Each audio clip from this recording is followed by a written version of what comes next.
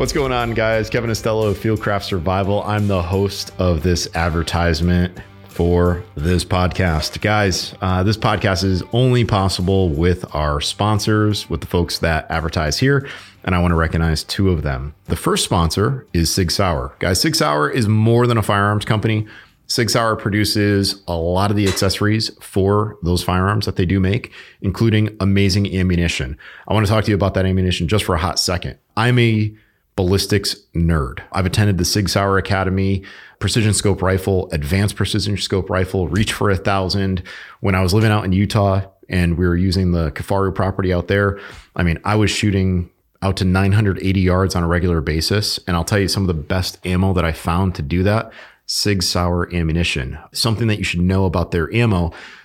In ballistics and long range shooting, you got to know what standard deviation is between the rounds. You don't want one round that's going, say, 2,600 feet per second and another round that's going 2,400 feet per second out of the same lot. Well, the Sig ammo has a very, very low standard deviation. That's what I've found. We're talking only 5 feet per second, which is very negligible. So I love the stuff that Sig puts out there. They make great, great ammo, including some really good ammo for their 365. They have a special round that is designed for that pistol and other short micro compact pistols like the 365. So I'm a huge fan of Sig, and I'm very thankful for them being, one of the podcast sponsors. And of course, if you are going to train and you're going to carry a pistol, maybe you're going to carry their ammunition, then I would recommend that you guys train at the Sig Sauer Academy. It's up in New Hampshire, and they also have training around the country, but that's their primary location. And the Sig training is awesome. You can do everything from pistol to carbine to shotgun to precision scope rifle. You name it, you can do it there. So guys, please head over to sigsauer.com, take a look at all the things that they have to offer. Now, there's another company that I want to recommend, and it's what I currently have in my tumbler right here, and that is Hoist. Hoist Hydration. There is a 10% off discount if you use the code Fieldcraft10. That is FIELDCRAFT10. Guys, go to the website, www.drinkhoist.com. Hoist Hydration is pretty awesome because it has very little sugar. If you spend a lot of time working out, you need to replace your electrolytes. Hoist is a great drink to do that. In addition, Hoist has no artificial colors. So, you go to the store and you want to get an energy drink, and a lot of people, mainly kids, get attracted by the bright colors that they see in the refrigerator. Well, you're not going to find that with Hoist, but you are going to find a drink that is going to help you rehydrate. And it's used by a lot of elite athletes. Our instructors here at the company love Hoist. When I was out in Utah, we'd get cases of Hoist, and every once in a while I'd be able to steal one or two away from our marketing director, who has a whole refrigerator of it. So if you guys ever go to our tower office, or if you ever run by his office, go to his refrigerator. Maybe he'll never notice it. Take a couple of the bottles, try it out. I think you're going to love it. Guys, Hoist Hydration is awesome stuff. I found it nationally, right? You can probably find it in your grocery store, or like I said, you can go to www.drinkhoist.com and you can use that coupon code Fieldcraft10 and get yourself a discount off of Hoist. So I'm going to tell you, it's good stuff. People say you need to hydrate. I agree. Most people are walking around dehydrated. Well, you might want to do something about that. You might want to drink Hoist. All right, guys, here we go. Let's get to this podcast.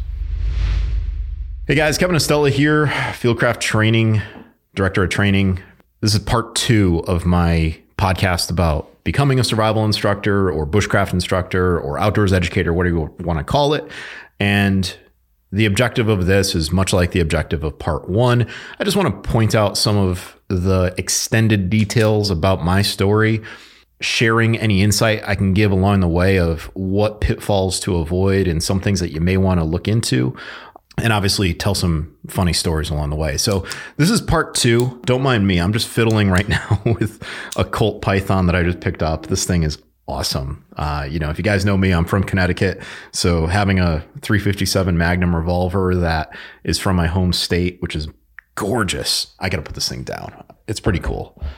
All right. So that's away. It's in sight. Definitely not out of mind. Guys, continuing on with this, I'm going to drink some coffee along the way here. Part 1, I really wanted to talk about establishing myself in the survival community, bushcraft community, growing learning from mentors, going to different schools, building a name, right? Part 2 is about branching out and dealing with the inevitable, right? Changes to your plan. In part 1, I talked about how there's no such thing as a governing body to call someone a survival instructor. So always be leery of a company that wants to call you that without any vetting process, and be very careful trusting information. Like, you can always ask someone if they call themselves a survival instructor, who they learn from, the extent of their training, and all that great stuff. Okay. The important thing is that whoever you learn from, whoever you want to be, make sure that that person or you can prove capability through actions and not titles, right? You can slap a title on just about anything, but it doesn't make it something, right? You got to be able to follow up with actions and not just words. So part 2 is more about the grind and staying sharp. And speaking of something that's sharp, the first podcast about this topic kind of drifted off and ended around 2010. And in 2010, it was actually March of 2010, I put out a knife review of a knife that I designed through trial and error of many different knives over the years, right? If you think about it, I was involved in the knife community from a very, very young age. And, I was a moderator on different forums, and, I collected a whole bunch of knives. I bought a whole bunch of garbage knives from Gander Mountain thinking that they were really cool, only to find out that they weren't. And then, obviously I found knives that worked for me. And something that comes up in the survival community is, hey, what is your signature knife, right? You think about it, Morris Kochanski had the Mora, and Ray Mears has the Woodlore, and the guys from the Tracker School, they have the Tracker knife, okay? So there's always a signature knife associated with a person if they're in this outdoor community.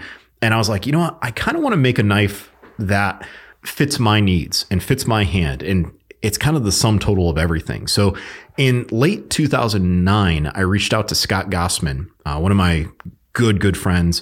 And I said, hey, Scott, I want you to make me a knife based on these specs. And I gave him the specs, and I came to those specs by looking at the Bark River Fox River, the Bark River North Star, the Fairman Knives Peacemaker, the Koster Bushcraft, the SWC Woodlore. And I came to the conclusion, once I wrote down all those specs and I did averages, average blade length was 3.9. Average handle was 4.25. It was 1 inch wide. Average thickness was 5/32 thick. The most common steel used was A2. Most of the knives that I preferred were spear point, right? And I'm going through and I'm like, this is the knife. So I created a cardboard template. I mailed it off to Scott. Scott ended up making me a steel version sharpened. And then my friend Greg Haw of Lone Rider Custom Grips, who now works for JoJo's Gunworks, he put the handles on for me and I made the sheath. So that became the Polaris knife. And I called it the Polaris because my last name is Estella, and in Latin, Estrella is star. So that whole idea of stars, following your stars, there's a lot of symbolism that I'm going to talk about later on. That really starts when I called my knife the Polaris. And on March 30th of 2010, I did a review on Blade Forums. Eventually, that review took off. People were like, this is a really cool knife. Scott later asked me, he goes, hey, can I make more of these knives and sell them? I'm like, sure thing, buddy. You're the knife maker. I just wanted one. And fast forward a few years, he tells me it's the most popular knife he's ever sold, still to this day. So he had some patches made that said, Gossman Polaris Estella designed. And I'm proud that people are getting those patches. And I'm very happy that Scott has a great seller.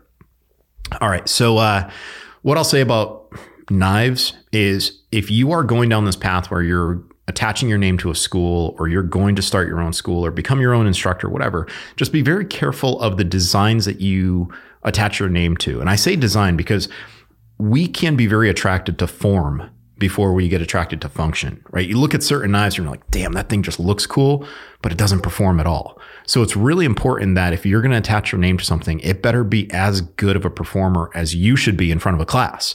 So if you think about it, my knife is nothing fancy. It's nothing new. It doesn't have any design features that haven't been done a million times before. And I've never claimed that it would.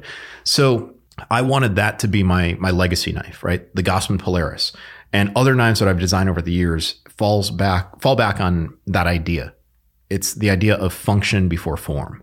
Be very careful of instructors that have a million survival knives, right? A million knives attached to their name, a million knives that are branded with their logo. And it's like, well, what do you need this one for? What about that one? What does that one do that the original one doesn't? There's got to be a notable difference in performance or reason. Otherwise, you're just going to become a person that is a merchant as opposed to a sage. And if you're known for someone who just sells shit instead of focusing on getting the right gear to the people, then that says something about your character. All right. So now 2010, my knife comes out. 2011, I really have to make an important decision. And that decision was, do I stay Wilderness Learning Center? Do I start my own company? Do I do both? And I talked to Marty and I was like, hey, Marty, I love working for you, but I need to be able to have my own thing. So when a job comes up, I can say, look, this is my company. I don't have to drive all the way up to upstate New York to run it. I can run it here. He goes, you can do that, but you need to do this, this, this, and this. And he outlines all these different steps that I need to take in order to kind of branch out. Keep this in mind. Organization gets large enough, it has to fracture. Or if an organization gets large enough, there are going to be splinter elements of it. I didn't want to disassociate with the Wilderness Learning Center. I wanted to run parallel with it. And obviously my reputation is nothing of what Marty's was at the time. So I was like, Marty, I just need to have something for me. And Marty, being a mentor and a great friend and kind of like a stepfather, Marty was like, I want you to do this. Go for it. So in 2011, my sister drafted up my paperwork for my LLC. And I started Estella Wilderness Education, which in retrospect, that name is a mouthful, right? ESTELA, Wilderness Education, Estella Wilderness Education. You look at some of the most popular companies out there, and they don't have as many syllables and consonants in their name, right? Apple, IBM, computer companies, Wood Lore, if we're talking about a bushcraft school. I mean, Ray Mears got it. So I started that, and people just started saying EWE, right? EWE LLC. The good thing about having my own company and having an LLC is, number one, I can start writing off equipment and training and all that as part of a business. It's a lot easier to justify, hey, I'm going and shooting and I'm purchasing ammo for this and that, if I have an actual company that does that. Now, when you start writing off items for your company, you have to keep records of it. You can't just say at the end of the year to your accountant, or if you're doing your taxes, hey, I spent $5,000 on training. You need to print out receipts, get an envelope, do it old school, or screenshot everything and put it into a folder on the drive, whatever you decide to do, but keep track of it. And you'd be amazed at what you can write off: mileage, vehicle depreciation, uniform, office supplies, mailing expenses. I mean, there's a lot of stuff that you can write off. Another thing, make sure you get your insurance and your waivers squared away. Actually talk to a lawyer. Don't just copy something online, because it's probably not going to be as suited, for your needs as it was for the original person. Another thing that you're going to have to start looking into, and maybe you didn't realize this when you were working for someone else, or maybe you didn't realize this before you started working at all, you're going to have to buy gear that students are going to use. Or you're going to have to make the decision saying, students bring everything to my class. There are pros and cons to both. If you buy all the gear that students are going to use, students could trash it. We know that there are students that are going to respect you. There are going to be students that are going to trash your gear. And now you have to buy it all over again, or charge the students. Or maybe you have students show up with with everything. And now that's your reputation. Like, oh man, they didn't provide anything to us. Another thing was, all right, now I've got a company. Where am I going to run courses? I needed to find land. And I ended up leasing land from a friend of mine in Granville, Massachusetts. It was called Lone Camp. And for those of you that have gone to the courses that I ran there, it was just north of Connecticut, and it was fantastic. But every time I ran a course there, I had to pay for the day use, right? So that digs into your bottom line. And, here working for Fieldcraft, as a director of training, when I run a course somewhere, I'm paying with company money the facility that we're renting, a daily fee. And then on top of that, we have to fly an instructor in. So there's facility fee, flight. And then if the instructor is not one of our salaried guys, we have to pay them a contractor rate. So you might be looking at anywhere from $1,000, $1,500, $2,000 of a upfront expense before the company even starts making any money. So if we have a course where there are 10 people signed up for $200, well, you broke even. All right. And there are going to be times when you are just starting where you're going to be breaking even, or maybe making a couple $100 for a day or 2 days worth of work, but you got to keep grinding. And that is absolutely, absolutely important to remember. This is not a sprint, it's a marathon. Other things, you might offer a course somewhere for free and you might have 1 or 2 people show up. And I remember first year of me running my company, I ran something out of East Hartford, Connecticut I looked just last night and the company is no longer there, but out of like a bait and hardware store there. And I had one person show up and it was like a 10-year-old kid from the neighborhood who asked me all these questions about bow drill and this and that, but he was in the store for whatever reason. And I just happened to be there. So don't get discouraged if you're running courses and someone's not there. You got to keep grinding. You can always use the photos from the course or the setup to show people that you're getting out there. So you got to change your perspective. It's not a total loss. You learn something from it. Next time, maybe you retain emails, or next time you push it out through social media. You got to learn to deal with it. Okay. Now, something that I mentioned earlier was this idea of branding. And part of building this company before I had my website up there was I needed to have a logo. And as I mentioned before, my company knife, or my personal knife, is the Gossman Polaris. So I needed to have a logo. And I looked at a lot of the schools that were out there, and some of the logos are like very basic, right? Campfire. Okay, there's a campfire, or there's a tripod, or it's a knife and a tomahawk, or, whatever it was. I was like, it was very surface level. I spoke to one of my instructors in SIOC, Tuhan Raphael Kayanen, who is a graphic artist and very talented, super creative guy. And he said, send me some ideas of what is associated with you. So I told him, Gossman Polaris, stars. I said, I'm a kayaker, canoeer. So I sent him paddles and I sent him all this stuff. And he sent me a whole sheet of different possible logos. He's like, well, remember, your logo, it shouldn't have words on it. It should be an image, right? The Nike swoosh doesn't have any words on it. In theory, it's just, or in practice, it's just the swoosh and it's recognizable. We came up with this idea called the Burning Star. And my company logo was originally red and black, and it had a gold trim. It was an oval, and it was a burning star. So you think about it. My last name is Estella, hence the star. Red and black are SIOC colors. Red and black are also the colors of Fairfield University, which is my alma mater. The gold represents the patch that I earned at the Wilderness Learning Center. So it was a head nod to that. And stars in survival are a constant in the sky, right? I mean, we know that stars are used for navigation. We also know that stars are bright and you can follow them, much like you can trust your training. You can follow your training and it will never lead you astray. So there's a lot of symbolism with my logo. And Tuhan Raf sent me all the logos. I paid him for his services, and I started getting patches made. And the important thing was, just like Marty, patches are always earned. They're never sold. And if you come up with a logo or a patch, obviously people are going to do, coins. They're going to hand you challenge coins. They're going to hand you patches, and they might expect one in return, but you have to hold the line in the sand and say, look, I don't give away patches.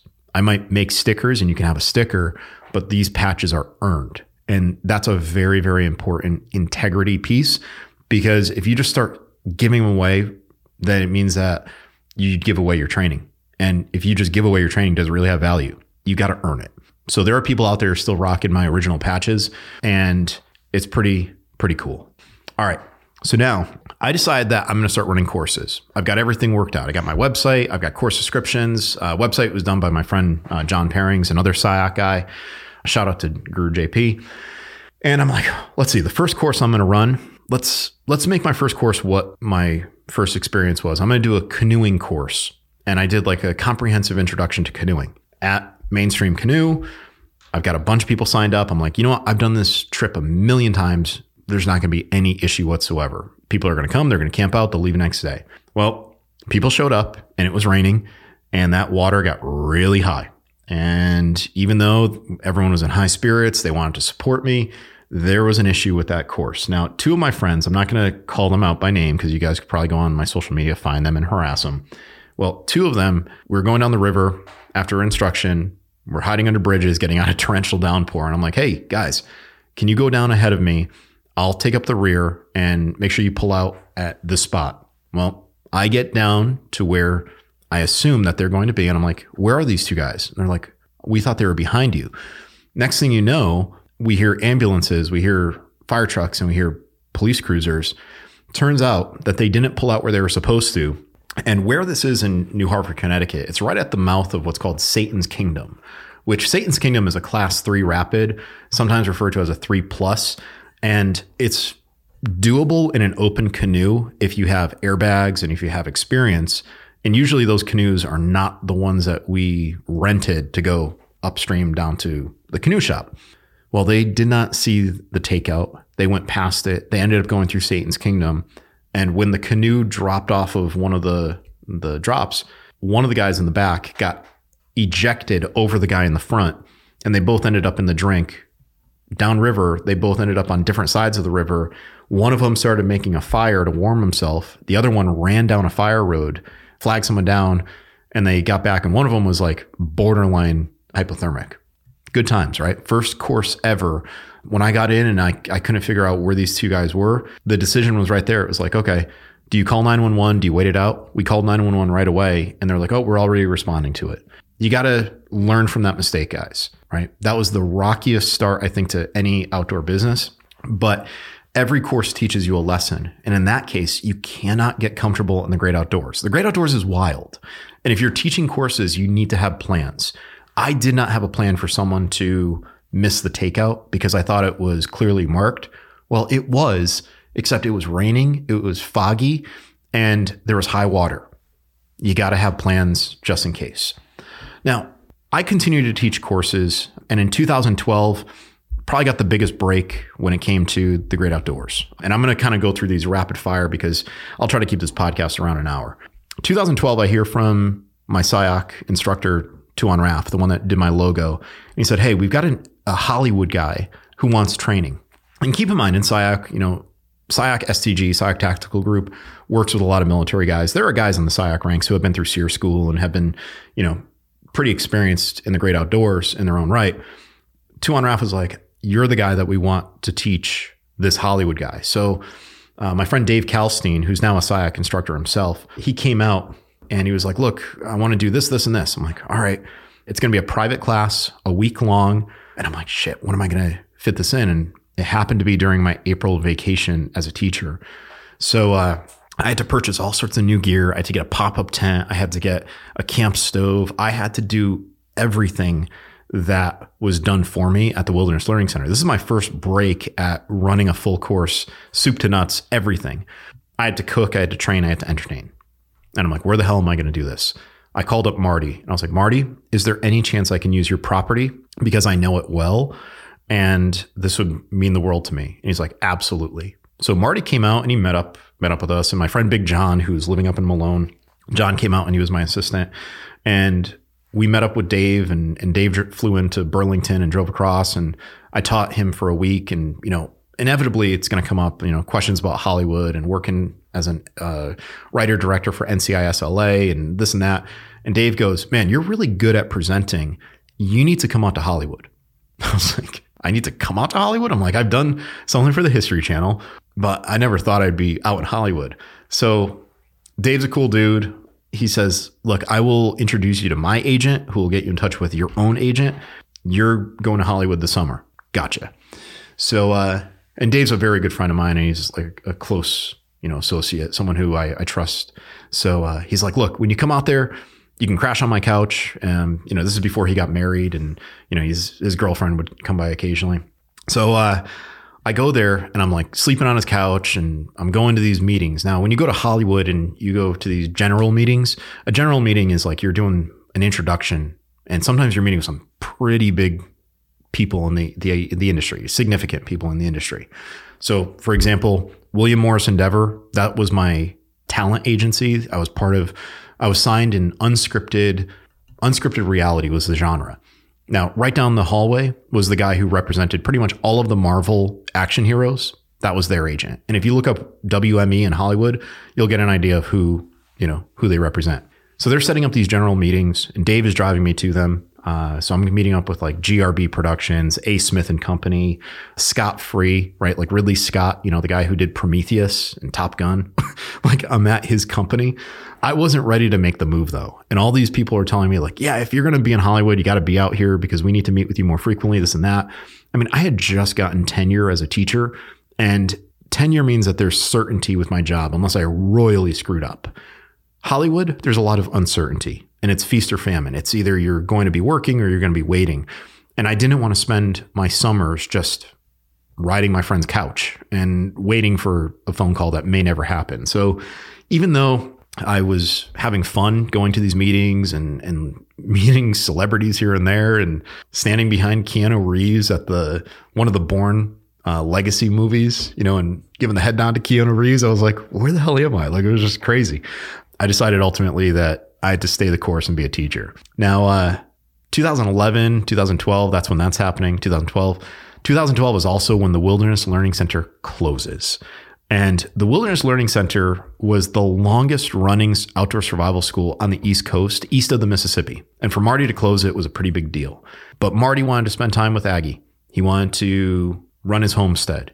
He wanted to host the occasional events, and he still did. He hosted the War and the Peace Rendezvous. And that was a very, very difficult decision. Does he close it? Does he run it? Does he do private classes? We still traveled a little bit to teach the occasional private course. Like we went out to Bark River Knives and we taught a private class out there. But Marty wanted to, be more domesticated. He wanted to hang out with his animal family and his wife. No problem. But now that meant I was on my own. Right? I'm on my own, torch is passed. And at that time, a lot of people were throwing around the word like Marty was your mentor, you're the mentee. Here is, the closing of a great school, but here is the owner's protege, right? And a lot of people compared me to Marty. And it's very difficult when you guys get into the great outdoor community. People are going to compare you to your instructors. And you got to respect them and you got to make sure that whatever you do, you honor their legacy. That's going to come into play later on. So I continue doing my thing. I'm running courses. 2013, I decided I'm going to run a course called Emergency Overnight, right? Emergency Night Out, ENO. And it was supposed to be fair weather. Well, prior to that emergency night out, we got dumped on with snow. So I've got a bunch of people in Granville, Massachusetts, deep in the backcountry, like a mile off the main road, with a Chevy Suburban, an FJ Cruiser, a Ford F-150. I had a Tacoma at the time. Everyone got stuck. Right? Because tires without chains, they sink. And, we did a lot of digging out, and that was a fun class. I mean, we built Quincy's, we built snow shelters. We had a cabin that we could use. I made an epic breakfast the next day. I mean, people had a great time and they still talk about it. That was 10 years ago. That year, I also did what was called budget bushcraft. And this one really pissed off the outdoor community. I had instructors from other schools that will remain nameless say to me, you can't teach that class for only $99. And I was like, listen, this information is free. It's normally stuff that's passed down from father to son, or it's passed down within a tribe or within a community. And these are skills that people should have. And I'm not going to exploit them for financial gain. I just want to get just enough to cover my expenses, maybe make a little bit here and there, keep things going, but under $100 for a weekend of training. Show up on a Friday, leave on a Sunday. People loved it. And the first time I ran it was in the summer of 2013. The interesting thing about that course was I did a Bannock lesson, much like I do now on my 2-day overnight courses. Students are making, all this bread, right? Fry bread and twist bread and ash cakes and things like that. They get so carb loaded that they didn't want to do shelter class right afterwards. So the funny thing is that course kind of set the standard where I said, I'm not going to teach Bannock until I do all the heavy stuff. And I'll do Bannock like first thing in the morning when people need energy, but I'm not going to do it midday in a heat wave where people are going to be falling asleep as I'm talking to them. So now that course really kind of changed the perspective of what I was doing. I didn't want to just teach survival skills. I wanted to show traditional living, bushcraft, show that, survival is kind of like the tip of the iceberg that's exposed. Bushcraft is the 99% of the iceberg that's underwater. And people really, really liked it. And I loved it. Now, along the way, teaching bushcraft, I'm saying to myself, like, okay, I can do all this, but it's exhausting. I need to find people that can be my instructors that are, in a way, like the way I was for Marty. Like I could teach the vast majority, but every so often find some people that are specialized in different things and I can have them there. And especially if I travel, to have people be my point people, it was great. So I had the EWE cadre, and I still have a group chat with my friends, the cadre, Dwayne Unger, Lieutenant Mike Travis, John Brown, and Ben LeGrand. Those are the OGs, and Scott Gossman, if you will. So these guys are my close friends still to this day. They've helped out with a few fieldcraft classes, and If you look up Dwayne Unger Outdoors on Instagram, Lieutenant Mike 310, Blue Mountain Bushcraft, these are the guys that are legit outdoorsmen. And you want to make sure that you only hire folks who can do what you do and they will represent you well. I will, mark my word, I will never vouch for someone as a survival instructor with me unless they've trained with me. And the same way that I trained with Marty, like I need to know you can do the job well. And if you can't, then maybe you show skills, but you're not an instructor. If you can just read a set of bullet points, but you can't fill in the blanks, and if you blank when people ask questions, you should not be an instructor. You gotta have skill set, you gotta have knowledge, and all these guys did. Hey guys, sorry for the interruption. This is Kevin Ostello of Fieldcraft Survival, just interrupting the podcast just for a hot second to recognize one of our sponsors that make this podcast possible, and that is Vertex. Guys, go to www.vertex.com, use the coupon code Fieldcraft, and you're going to get 20% off. That is www.vertex.com. That's VERTX.com, and you will get 20% off of the website. A bunch of the folks here at the company use Vertex bags, use Vertex pants, Vertex clothing. You know, I'll tell you, I've used some Vertex products over the years that really stand out. And one of them is their simple magazine pouch for the range. You know, when I go to the range, I like having my mags preloaded. So if I have to go to a range that's hourly, I can already have mags loaded and I just take them out of my mag pouch. And instead of just having them clunk around in the bottom of my range bag, I've got them in Vertex pouches. So I've got one for my Glock 19 that I keep everything loaded up in, and it's great just for organization. I've worn Vertex pants for a very long time. When I was a survival instructor years and years ago, I had a Vertex shirt that I really, really like. I don't know where that one went. Probably lost it, or it probably got destroyed somehow, or maybe in one of my moves. But the good thing is that Vertex is coming out with a new version of our Recce shirt. And our Recce shirt is kind of cool. It was a shirt that Mike Glover designed. Version 1, it's still my favorite shirt that I wear through the airport when I travel for the company. But version 2 that Vertex is making is amazing. I saw the prototype of it and I want one. I tried taking the prototype from Overland Expo and they were like, no, you can't have it. And I tried taking it again and they told me, no, you really can't have it. We're serious. So guys, I'm just gonna have to wait for the production just like you. Check it out. It's gonna be the new Recce shirt. In the meantime, go to www.vertex.com, use the coupon code Fieldcraft, and you're going to get 20% off. That is 20% off. All right, here we go. Let's get back to this podcast. All right, so now a lot of 2010 and on was more of the same, right? More writing. So I'm writing not just for magazines where I'm getting a couple $100 for 1,500 words, but I'm making like 3 times that as a writer for certain articles, and I'm making more for others. So you got to recognize when you start writing, you got to start small, and they can't pay you as much as you probably want if it's a small publication. And if you're looking for a place to start, write an article for a free publication where at least you can say, look, here are my examples of how I write. And writing is just thinking on paper. Writing and becoming an instructor, someone that's respected, it goes hand in hand.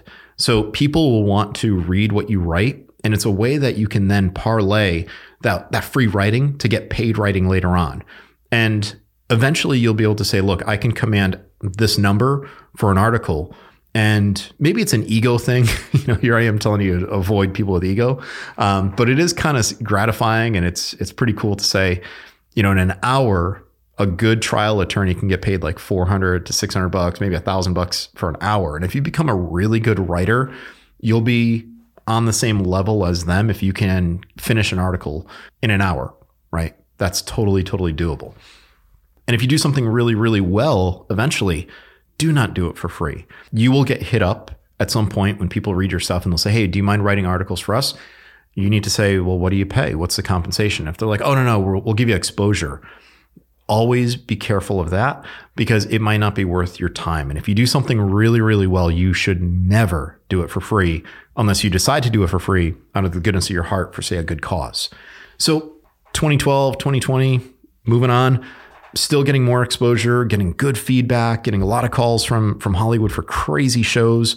There's one called One Car Too Far where eventually it was an Asian dude and a British SAS guy, put him in a Jeep in remote places. And they're like, get out of here.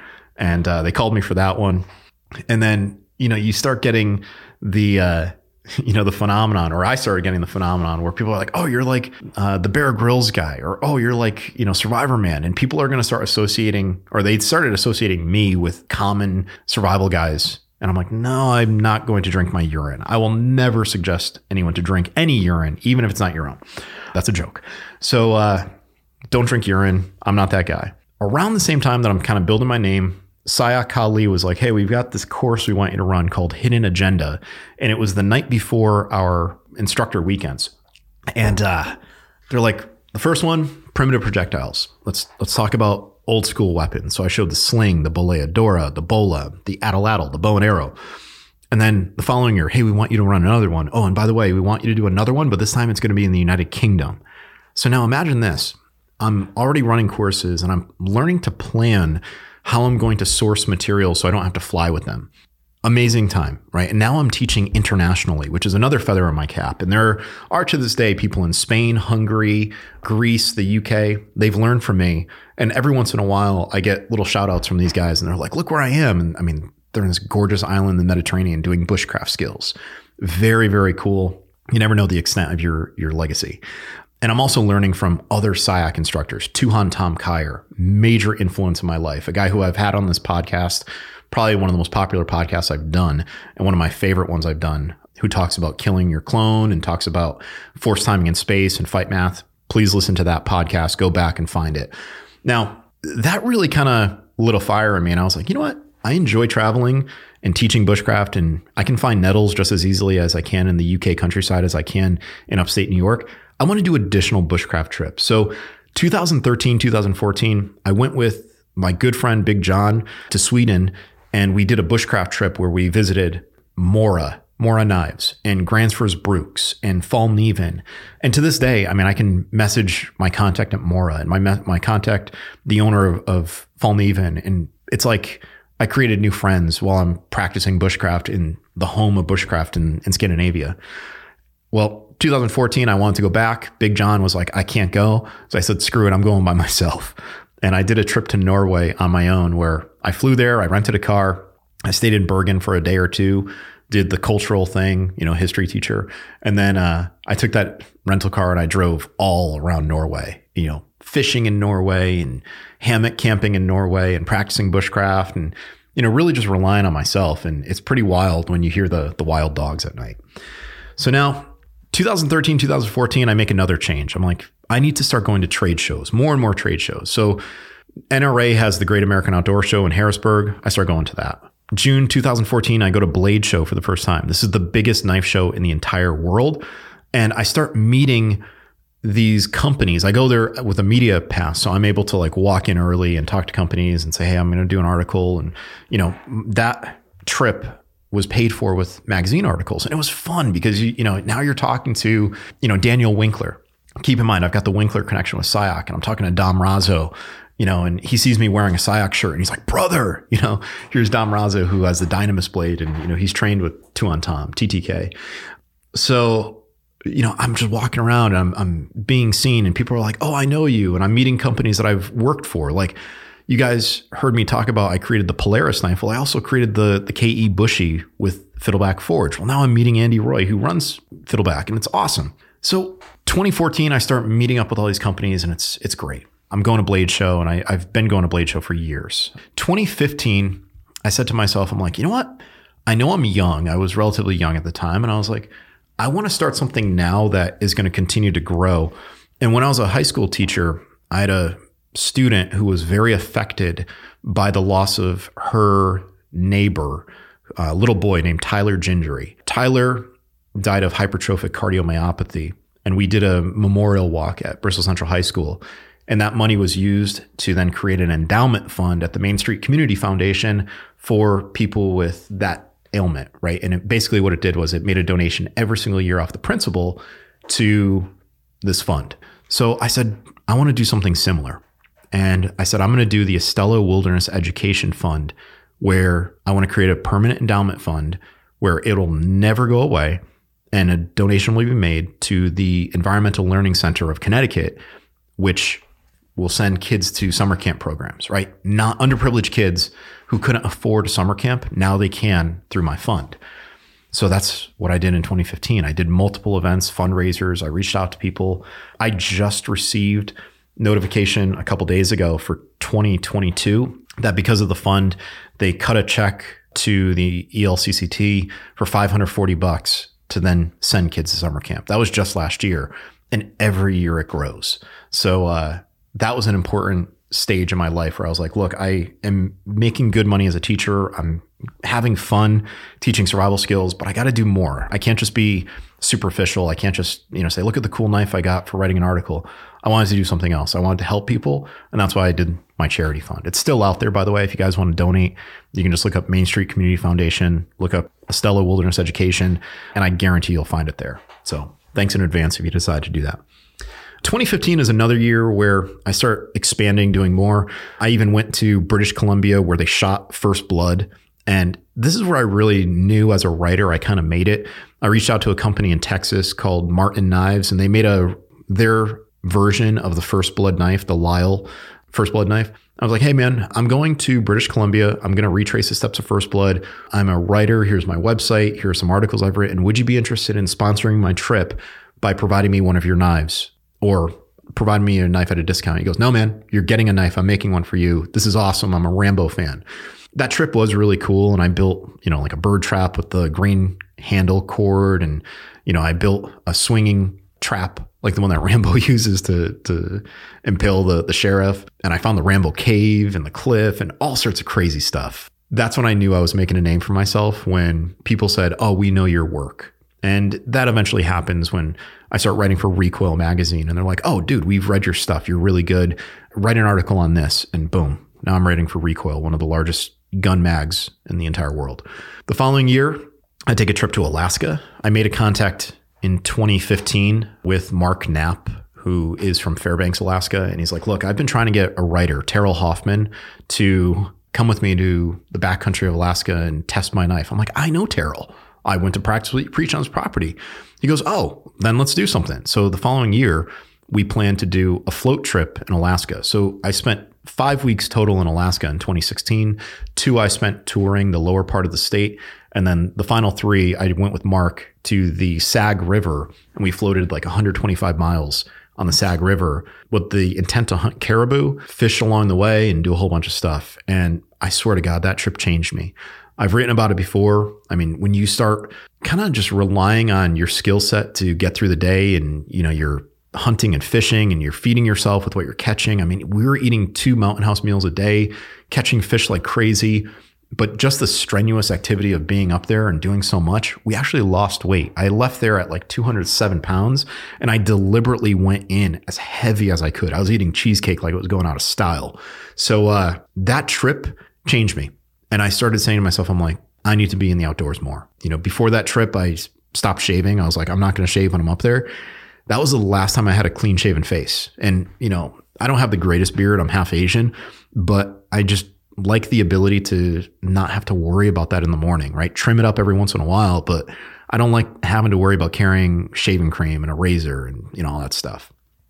So now 2016, right? I've got this newfound appreciation for being an outdoorsman. I've done stuff like I've survived in the wild of Alaska, building fires and catching fish and doing all sorts of stuff, right?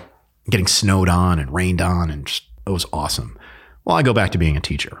So now here I am again, living in 2 different worlds, right? One leg in one world, one leg in the other. And that fall, I got asked to do another TV show. So in 2016, there was a company called Blast Productions. They're still out of the UK. And there was a producer named Ian Dre. Ian was the producer, the showrunner of the Discovery Channel show where they took a 747 or 777 jet, put a whole bunch of cameras in it. And then they were like, let's see what happens inside of a plane when it actually crashes. So they had the pilot parachute out after setting the autopilot. And Ian told me, he goes, yeah, we had all these cameras set up. We were hoping it was going to land in this field or crash in this field. And it overshoots the landing. And there was like 2 cameras on it out of maybe 3 or 4 dozen. And he's like, yeah, we didn't get the best footage that we wanted. But it was pretty cool to work with a guy that was in a show that I knew about. So they reached out to me and they're like, hey, would you want to do this show? We can't tell you where we're going, but you would be one of two hosts. So they said the key word. I didn't want to be a contestant. I wanted to be a host. I wanted to be on a panel. My agent told me, he goes, look, you've already made a name for yourself. You're not proving yourself. So you shouldn't be on a show where you are, your knowledge is in question. You should be a host. You should be a SME on a panel. And to this day, I will not be a contestant. I'm only going to do that. So if anyone from Hollywood's listening, that's my standard. That's why I'll never be on Alone. Now, the interesting thing, one of the guys that was on that show, my co-host, he actually has been on Alone, and he's a solid guy. That's Joel Vanderloon. So now I get paired up with this guy, but before that, they are saying, look, we need to do some background footage. So they flew out to Connecticut and they met my mom, they met my dad. We filmed stuff with my parents. I had to get former students to pretend to be current students, and they had me dress up as a teacher. They had former teachers, one of my coworkers, Sarah Hertzler, and then Steve Gaudette, teachers at Bristol Central High School, and Angela Scacciamici. They came out and they interviewed them talking about me. And then next thing you know, we're in the desert and I had to take off work to do this crazy race in the desert. And the premise was they wanted me to take a novice across the desert with minimal gear, right? Knife, fire starter, 2 canteens, 1 metal cup, and a dry bag.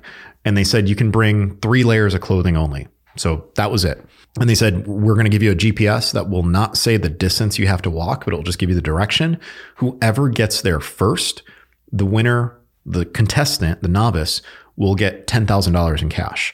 So I was like, this sounds awesome. I'll do it. And that's what we did. I met up with my novice. His name was Will, solid guy. Joel met up with his novice, who was a bodybuilder. And we ended up doing this crazy event where they started me up on a hilltop and they're like, you're going to marshal in a helicopter. So this helicopter's coming in and, I'm waving it in and I have no idea what the hell I'm doing, but it looks really cool on TV. So they're like, oh, it looked good. You did it right. Turns out that the security guard on the show is the one from that One Car Too Far, Gaz Humphrey. And, we end up doing this awesome race. So camping out in the desert, we're getting the novices across the way. The dry bag we actually used to collect water when we found this disgusting body of water that had cow crap all over the place, and spent multiple days in the desert, a couple nights, covering 25 miles. And it was a really interesting experience. My guy won. We won by 43 minutes, I believe, or 45 minutes. And it was a great learning experience. That following April of 2017, we heard that the person who originally greenlit the production for Discovery was replaced with someone else. And the person at Discovery who replaced that original person said, this is a fantastic show. You guys did a great job. It's really, really interesting. And, there were plans of us going to like a deserted island, building a raft and floating, wounded warriors from point A to point B on rafts that we made. So like, this is great. Unfortunately, it doesn't match the direction I want to take the network. So the show was purchased, but then it was scrapped. And I still have still photos from this, but there's no video of the show. And it's really unfortunate because it was awesome. So that's that. Now, 2017, I continue doing more and more stuff like the usual. Trips, going to Hawaii, St. John, Iceland, national parks. I'm doing bushcraft survival along the way. As much as I can, I'm showing off skills in different environments, Costa Rica, right? Doing jungle stuff, really expanding my knowledge. 2017, I meet up with my friends at Kifaru. Kifaru is one of the sponsors of this podcast. I've known the Kifaru folks since I started. Jerry Young, one of our instructors, turned me on to the Tail Gunner, and I've been buying their gear, and now I'm one of their sponsored outdoorsmen. So they send me stuff for free. That's full disclosure, but I love their stuff. They're beautiful people. And I mean that like they're like family. Patrick Smith, the original owner. Now there's Chad Shumway and Aaron Snyder, solid dudes. Angie Jones, my sweetheart over there. By the way, Angie and I don't have anything romantically going on, but Angie is just a total sweetheart. She always says I'm like a son to her. So she's just a sweetheart. Love you, Angie. So now it's just more of the same, right? I'm doing all the usual stuff. And what happens in 2018 is I decide I'm going to write a book. So I reach out to Craig Caudill, who runs a Nature Reliance School. He's run some Fieldcraft events. He's going to run more. And Craig's like, I'll introduce you to my publisher. So I talked to the publisher, Sarah Monroe, and she's like, look, you've written hundreds of articles and blogs. You could probably write pretty quickly. Send us a table of contents. So I write the table of contents. I do the sample chapter. Next thing you know, I've got a book contract. And they're like, okay, you're going to write from April to July, 3 months. I hand them 101,000 words. They tell me I have to cut the book by a third. I give them 81,000 words. They settle on that. I do the photography. My niece does the illustrations. Lauren Harton, she was 14 or she was 12 at the time. Next thing you know, the book comes out, bestseller, and there's a strategy there. So now if you look at the people who put their names on the book as recommending it, there are guys on the back of the cover who are tier 1 operators. There are primitive folks on there. Gaz Humphrey, the guy that was on One Car Too Far, that was on the TV show that I did in the desert a couple of years before, he put his seal of approval on there. I had Nicole Appelian from the show Alone. I wanted to make sure that I had someone from the primitive world, the military world, modern survival, what people would assume are rival schools, signing off, right? So I had all those. And when the book came out, it was a bestseller. To this day, 4 years later, it's still routinely in the top 10. Most of the time, it kind of hovers in the top 20, 25 books in outdoor survival skills. And I wanted a skills book. I didn't want a book about, here are all the cool things that I've done. Here's, look how awesome I am. A survival book should be a book that imparts knowledge onto people and skill sets onto people. It shouldn't be a collection of gear. And there's no surprise that I decided to dedicate that book to my father, dedicate that book to Marty, and dedicate that book to Pamanatuhan Chris Sayak. So the dedication, it's shared by 3 men who were instrumental in making me the man I am today. And my second book, which I've written, it's been completed since October of 2011. It has 94,000 words, still waiting on what the story is with it, but it's done. If I die, there's a plan for that book. Even if I die before that thing gets published, there's the manuscript of it. And I've got the manuscript in my apartment, and Jerry Young has the key to my apartment to get into it and put it out to the world. So if I die, let it be known that I'm putting my book out there for the world free of charge. But if or when it gets published, I still have to do all the photography for it, then you're going to love it, because book 1 leads to book 2. And I will say that I wrote book 1 to get book 2 to ultimately write book 3, which I have planned out and I'm ready to execute, which will be the story of my father surviving in that cave, me going to the Philippines, trying to find that cave and learning the survival skills that my father used as someone who never has been to the Philippines before. So again, if you want to crowdsource, if you want to send me to the Philippines, I'm ready to do it. I just think it would be really cool to come full circle back to where everything started, back to where this podcast, I wouldn't be doing this podcast if I didn't learn from my dad who lived in a jungle. So now there's more about my book. I'm not going to bore you with that, but we move on. And in 2020, not only did COVID happen, but I got word that Marty had cancer. And this one hit me hard. Last time I saw Marty was in September of 2019. And he didn't look well. He looked really tired. He looked really haggard, sunken in eyes. And my friends were like, yeah, Marty's really sick. One of my cadre guys, Ben, is a nurse. And he's like, Marty doesn't look really well. So we started talking, and Marty calls me up. He goes, Kev, I'm dying. Now think about this one, right? Like, I had lost Chris Sayak, Pamanatuhan Chris Sayak, just a couple of years before. And that was devastating. Marty dies on me. And I couldn't see him because of the COVID restrictions. Talking to my friends who were cops, they're like, if you drive up the thruway and you've got Connecticut plates and you're from out of state, they're going to stop you. They're going to tell you, go home. And granted, in retrospect, I probably should have gone, but I didn't even get a chance to say goodbye to Marty in person. And that really, to this day, it bothers me. I talked to him and, talked to him before he died. And then he passed away on May 11th of 2020. So that hit me hard. That was a blow, because now Wilderness Learning Center closing, I was on my own. Marty passing, now I was on my own on a different way, right? Like with the WLC closing, I still could call Marty and be like, hey, what's this plant? What's this? How, show me how to do this with leather. Cause Marty taught me all my leather making skills, sewing skills and whatnot, stitching skills. Actually, he used to give me crap because I broke his sewing machine a couple times. So I'll say that Marty showed me his sewing skills. His stitching skills, not his sewing. But as fate would have it, COVID's going on. June 30th, I get a text message from Mike Glover. And I was on the Fieldcraft Survival podcast in October the year before. Mike's girlfriend at the time, the mother of his kids, was like, hey, check out this book. Mike read it and he's like, this is the guy. This is the guy that I want to join Fieldcraft. So I was on his podcast. We talked for like 90 minutes. And then after the podcast, we talked for like another 90 minutes about just life and being half Asian and 6 feet tall and all sorts of stuff. Well, June 30th of 2020, I get a text message from Mike and it's like, hey, have you ever thought about teaching survival full time? And I'm like, well, Mike, I've thought about it, but I'm a high school history teacher. I'm making a great salary. I've got a place here. He goes, well, what if I were to offer you, and he lists off all these things. I'm like, I need to think about it. So that year I was already slated to go out to Gunsight Training Academy in Arizona. And I'm like, I could go out to Gunsight and then I could do a trial run with Fieldcraft. So I'm plotting things. I asked my buddy Stephen Grosh, Guru Stephen Grosh, he's another SIOC guy. I'm like, hey, can you get me some ammo? I'll pick it up when I land in Phoenix. Met up with him, go to Gunsight. I do the Gunsight 250 pistol course, which I got through the Jeff Cooper Memorial Foundation, which if you guys don't know about that, write an essay. You could potentially win a free Gunsight course for writing an essay to the Legacy Foundation. So I go up there. I shoot the course. I actually am the top student out of a class of 25. I won the Silver Chicken. And then I drive from Paulden, Arizona over to Prescott and meet up with Kevin Owens, meet up with George Bell. And we're like, hey, we're going over to Mike's later. Go over to Mike's, eating steak. I meet Mike's mom, talking to Kevin Owens the whole time. And I swear to this day, the reason I joined Fieldcraft was because of Kevin Owens. Kevin Owens and I are very much the same person with respect to being straight shooters, talking about things very directly, letting the truth lead our words, guide our words.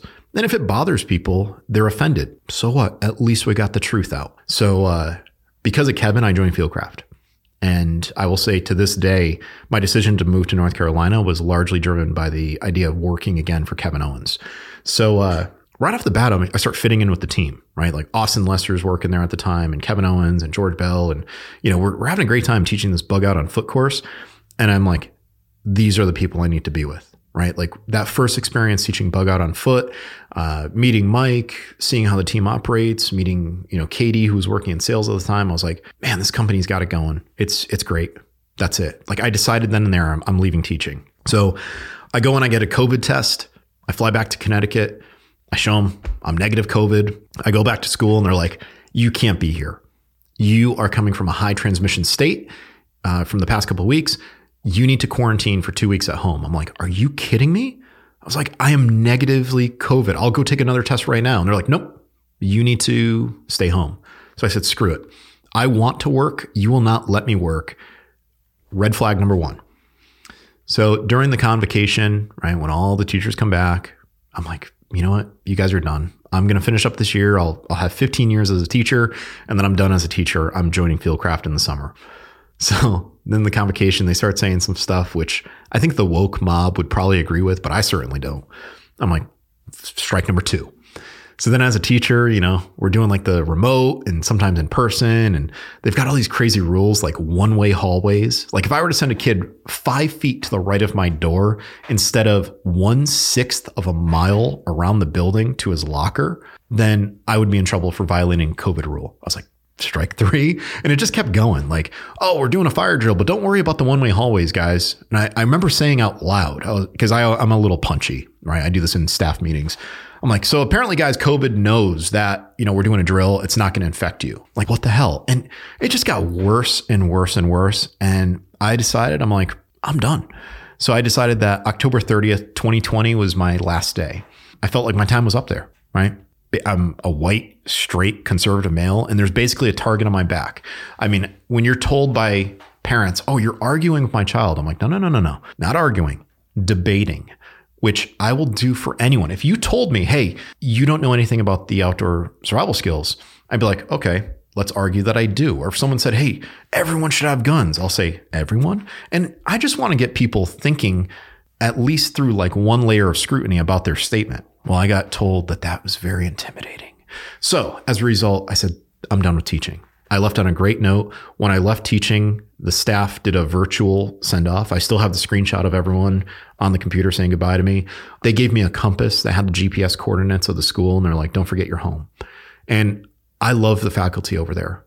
Do not agree with the politics and public education anymore. But I will never, ever say that my faculty, my fellow coworkers at Bristol Central High School aren't the best in the freaking business. Most of the teachers there wanted to be in the rooms with the students. The Board of Ed said, no, we're doing remote. So I was done. So that year, I pretty much left teaching. I went on a fishing trip with my buddy Jay Reichler, and we went fishing Western New York. In November of 2020, I'm out in Utah looking for a place to live. And by January, I was moved out of my apartment. Moved out of my townhouse in Connecticut. And I was driving across country with a U-Haul to meet up with my pod. And I lived in Pleasant Grove, for a year. And then I moved to Provo, and I lived in Provo for a year afterwards before eventually moving here. But it was funny because I landed in Utah. I got in on the final day, drove over Parley's. I met up at the Parley's Canyon in Park City. I met up with the real estate place in Pleasant Grove. I got my keys, and then I drove to Fieldcraft, and I said, hey, I'm here. That was a Friday. And I taught a survival class on Saturday. So January 18th, 2021 was my first full-time course for Fieldcraft Survival as a full-time instructor. So guys, that pretty much explains my story, right? The whole idea of becoming a survival instructor, bushcraft instructor, outdoors educator, whatever you decide to call me, doesn't matter. And my experiences are not going to be the same as yours. And remember this expression, it's one I've said before, comparison is the thief of joy, right? If you try to do everything that I did, you're not going to accomplish it, because I was in the right place at the right time for certain things to happen. I matched skill and personal connections, and I knew the people around me could help me with this, that, and the other thing. Don't try to match what I'm doing. Try to do better than what I'm doing, right? Try to do better than what you're doing now and just enjoy the ride. I will never discourage you from pursuing outdoor education, because it's incredibly worthwhile to see people learning from you when they want to learn from you, as opposed to being told that they have to, right? There's a difference between compulsory education and voluntary education, right? When someone is learning math in high school, not the same as when someone is paying to learn land navigation skills where they're doing the same type of math in an outdoor survival class, right? So if I'm going to leave you guys with any overarching messages, right? Probably the most important part of this podcast, I will tell you, number one, grind, right? You have to earn your place every single day. Do not rest on your laurels. Granted, I've done some cool stuff, but I will never say, oh yeah, in 2009, I was on the History Channel and that's all I have. You have to be doing cool stuff every single day. You have to earn your place every single day, adding value every single day, or else you are no better than that football player from high school that still wears a Letterman's jacket, who's like 50 years old. And he's saying, coach would have put me in, right? Don't be Uncle Rico. This July is basically 16 years since I started working as a survival instructor at the Wilderness Learning Center, right? Prior to that, how many years was I a canoeing instructor, canoeing and kayaking guide? Success does not come overnight. And I still don't consider myself truly successful, because there's always something else that I could do. And I'm my harshest critic, and you should be harsh on yourself. So stay hungry, right? Grind, stay hungry. Learn to do a lot of different skills, right? Because initially you're going to have to do it all. Before you can afford to pay someone to be your chef or your cook on your course, you'll have to cook yourself. Learn to maintain your gear so you don't have to send it somewhere to have it repaired. Spend your money wisely. There are people who join the survival game and they built a brand, so to speak, and they're spending money on pens and pencils as opposed to materials that their students are going to use in a class. They're giving away money, pens and pencils. It's like, there's a time for that, but it's not your first move. So recognize that there's always a correct order of events. Make sure that you're freaking credible. Okay. You're either going to make choices that are going to help or hurt you. There is no in between. And that could be as simple as someone saying, oh, I'll be your co-instructor. It's like, no. You are going to be my assistant. You're not an instructor. Be very careful of who you give your power away to. Also be very careful of who you give your money away to. Okay. They're going to either help you or hurt you. There is no in between. Another thing, guest instructors, right? They can be liabilities. They can also power assist you. They can help you. So make sure you find good people and don't be afraid to bring in good people who are better than you, right? Because you should not be the smartest person in that room or around that campfire. Bring in people who will elevate you. You can piggyback on other companies. Just make sure that they're the right companies. And if you establish a relationship with a company, you need to have some integrity and maintain that relationship. Guys, I told you earlier in the podcast, I am very good friends with the folks over at Kifaru. I use Kifaru sleeping bags. I use Kifaru backpacks. I sing the praises of Kifaru. I carry a Kifaru Rogan fanny pack. I've had other companies offer me money to carry their stuff, to use their stuff. I've had companies offer to send me free stuff. And I'm like, no, Kifaru, they're my friends. And at what point will you sacrifice your integrity or your friendship for the dollar? If you do that, then it says something about your character. And yeah, you might not be the richest person at the end of the day, but you can sleep well knowing that you looked out for those people who looked out for you, right? You got to make sure that you have that integrity. You got to define that integrity. You got to make sure that you're not selling out. You need to match your words with your actions. You got to stand for something, right? Like there's that expression, if you don't stand for something, you fall for anything. Well, again, what do you want to be known for as an instructor? What companies will you stand by, right? Companies might go through a bad spell, or maybe they have a bad product. Does that mean that you turn your back to them?